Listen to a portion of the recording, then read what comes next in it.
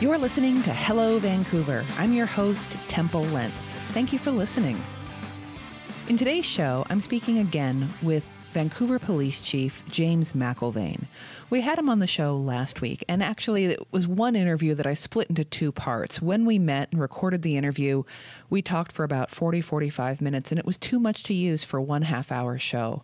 So last week, we talked about the homelessness crisis in Vancouver and how the Vancouver Police Department is interacting with the homeless population and the business and resident population. In this part of the interview, we talk about DACA, DACA, the Deferred Action for Childhood Arrivals, which Donald Trump recently had a decision that he would be rescinding DACA and that all these kids who were brought here as children by parents who did not have legal documentation, and they themselves don't have legal documentation, but were here legally under this Deferred Action for Childhood Arrivals, which was put in by the Obama administration, that would be rescinded. Now, there have been further discussions and back and forth and flip-flops on the part of the federal government about this, and we're still waiting to see what will happen. But at the time that we spoke, the president had recently said that in 6 months, DACA would cease to exist, and that current work permits that people here under DACA have would be expired.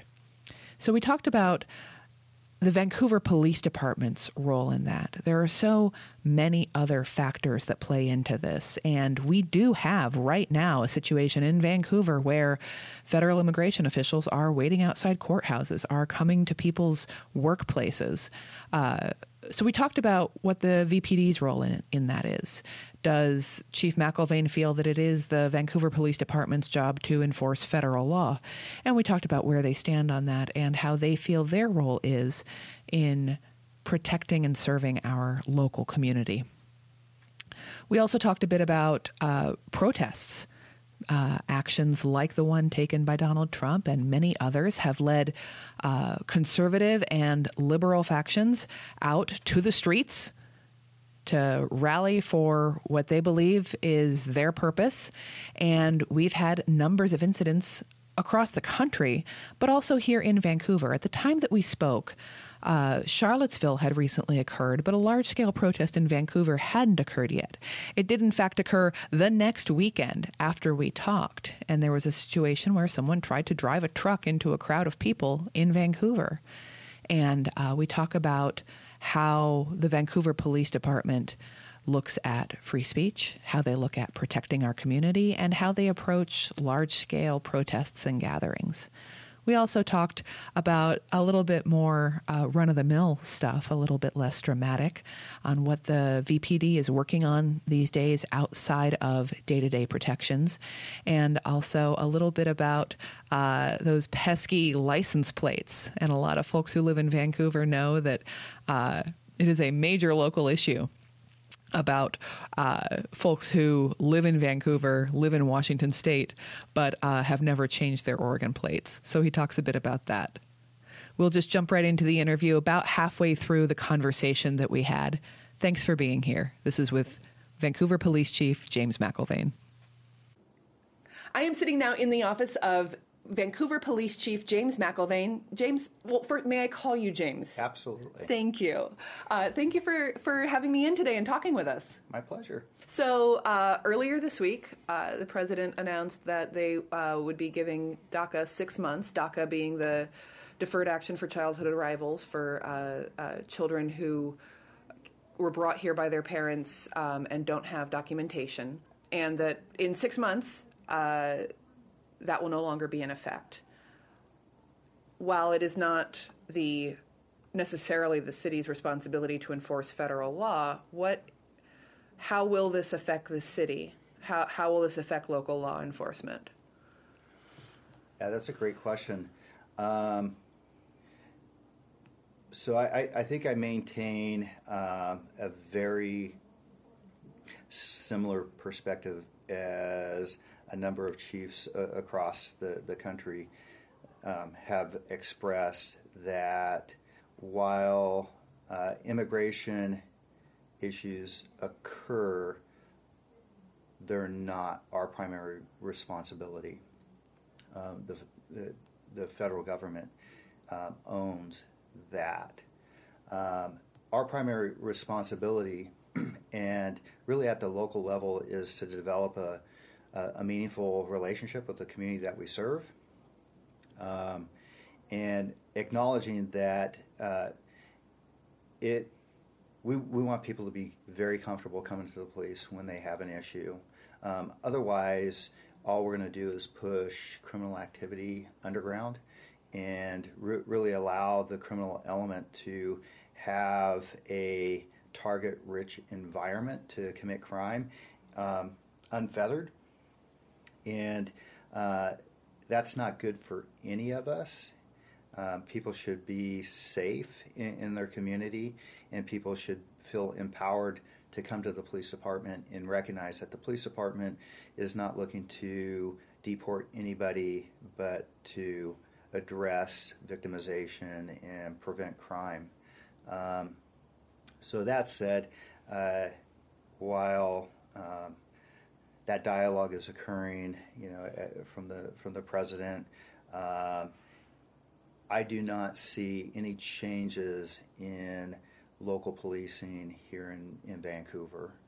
So to ask it a little bit more directly, if someone who either themselves is undocumented, or say it's a child who was born here but maybe their parents aren't here legally, if they have an issue that we would hope they would come to the police for, they're the target of activity, there is something wrong, would they be able to come here without fear of being deported?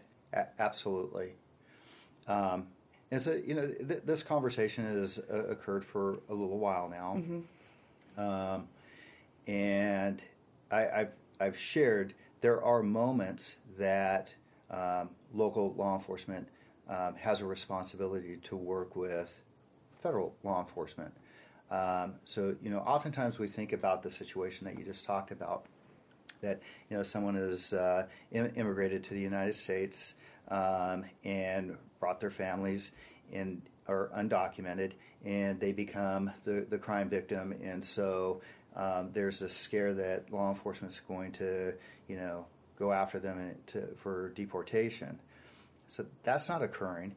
However, what about the scenarios where people are being abused and trafficked? Mm-hmm. So I think that we then owe a responsibility to the health and safety of those people that are being victimized to address that. And under circumstances similar to that, we would then work with federal law enforcement. But our primary responsibility is to local issues. So I'd love to say that, human trafficking does not occur in the city of Vancouver. It does, but gratefully it just has. It's not one of those top crimes that are occurring that come to our attention on a daily basis.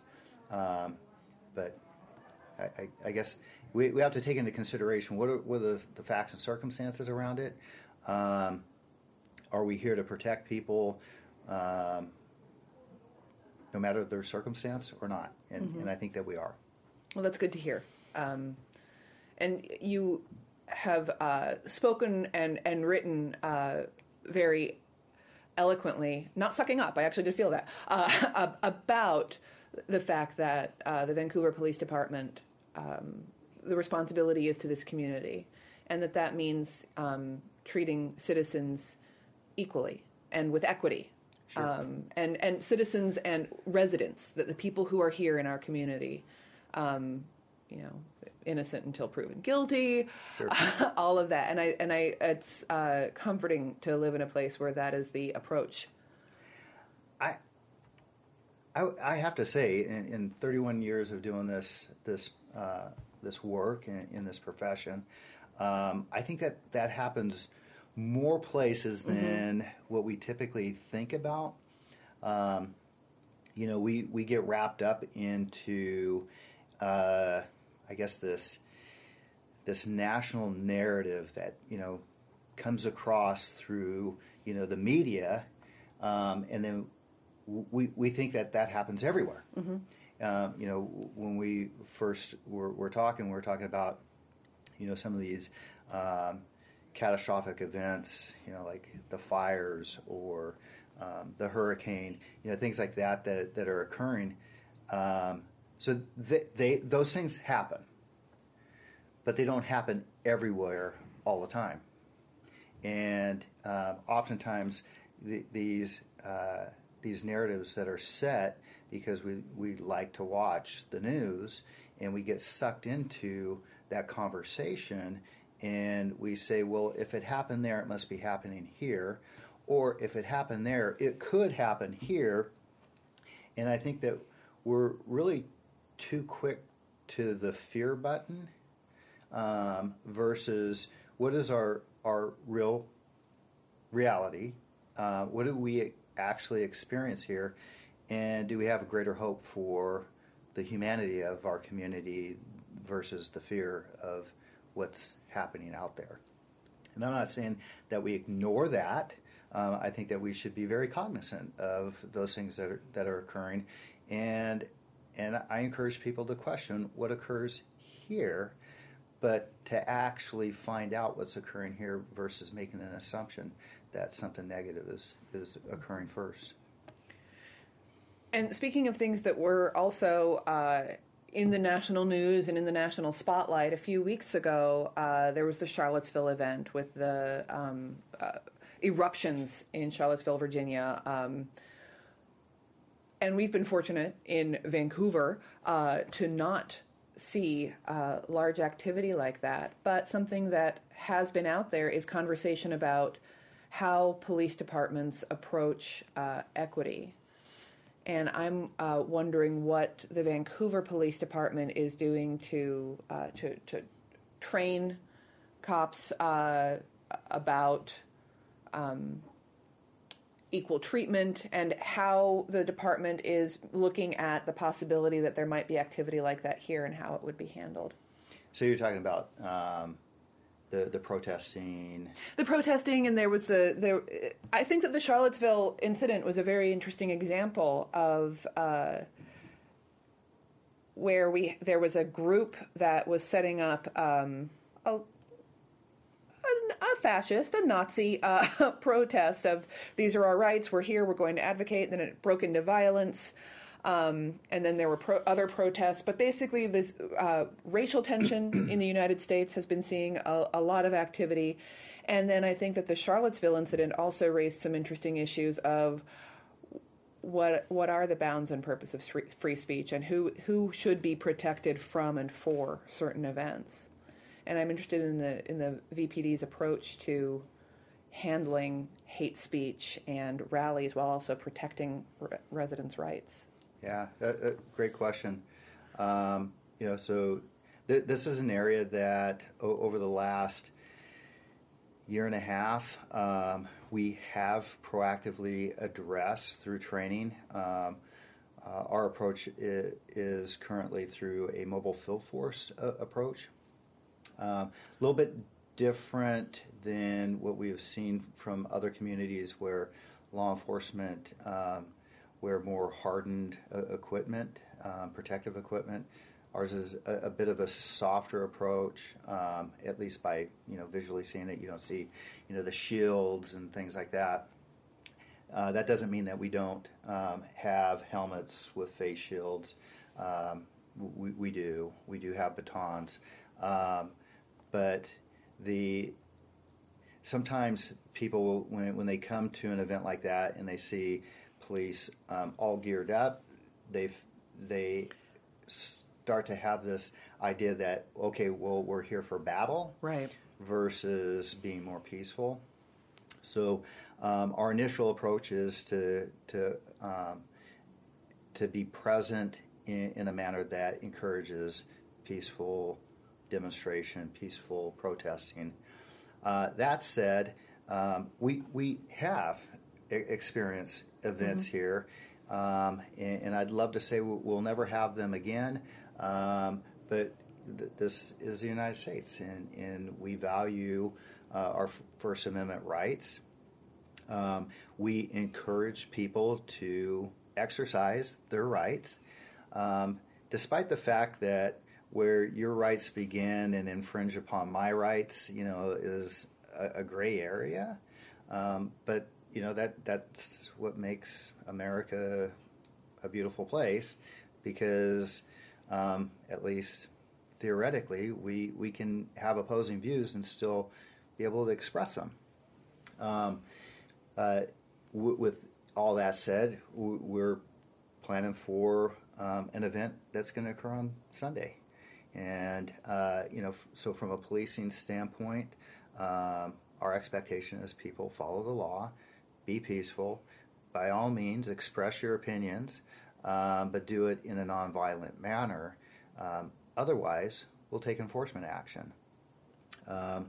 We acknowledge that there's a fine line between being a peaceful protester and being a criminal. And so when that criminal behavior occurs, we need to take corrective action. It's costly, so where folks, they want to come out and express whatever their position is on an issue, and when done well, there's no violence, there's no damage to property, there's no assaultive behavior, and everybody gets their word out, and they get to go home feeling well. But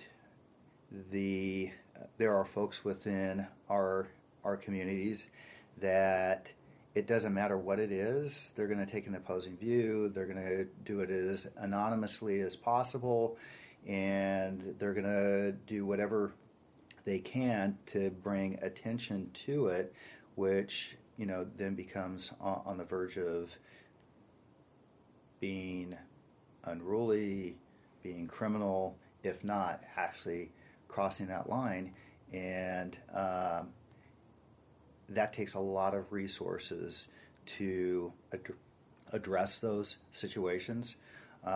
So for a community like the city of Vancouver, we do have appropriate level of staffing to handle our day in, day out issues of criminal behavior and law enforcement. But when you start to have protesting, marches, civil unrest, it's extremely taxing on those resources, because then now you're pulling people out of the regular assignments, or you're pulling them in early, and it becomes an overtime issue. And at the end of the day, ask me, in a couple weeks, and I'll tell you what this event will cost the city of Vancouver, so that people can come out and exercise their First Amendment rights. So what we have as a system, and I think for the most part it works well, especially when it's done in a well-meaning manner and peaceful.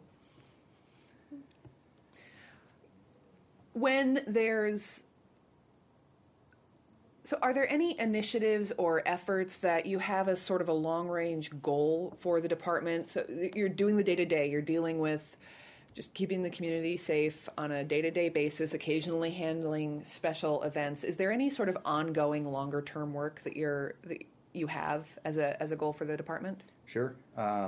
So last year we spent about 9 months with a community resource team.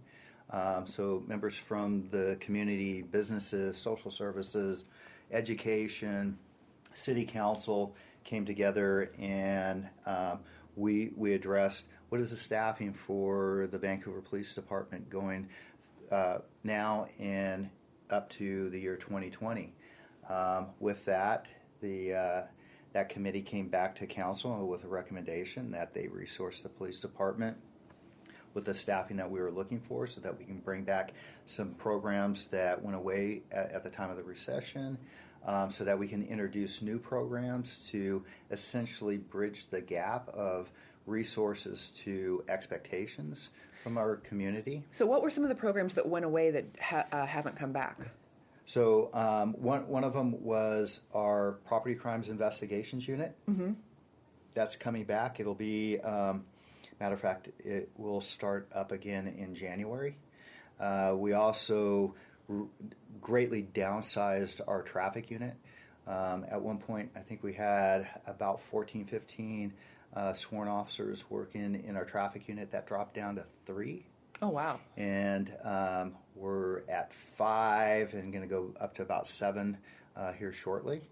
So we're slowly bringing those things back. So even looking out further than 2020, we acknowledge that we're in the forever business. And so we shouldn't be just looking at what are we doing in 2017 or even 2020. We should be looking out what does the Vancouver Police Department look like? What services are we providing? Now we're starting to look out to what does 2030 look like? And I can tell you, as we sit today, we're almost at capacity with our facilities. By the time we hit 2020 and the staffing that we have projected, we will be at and beyond our capacity. And so then when you start to look out past 2020, you start to say, what are we doing with facilities? Right now we work out of multiple facilities. We have a headquarters, 2 precincts. We have off-site satellite units for detectives.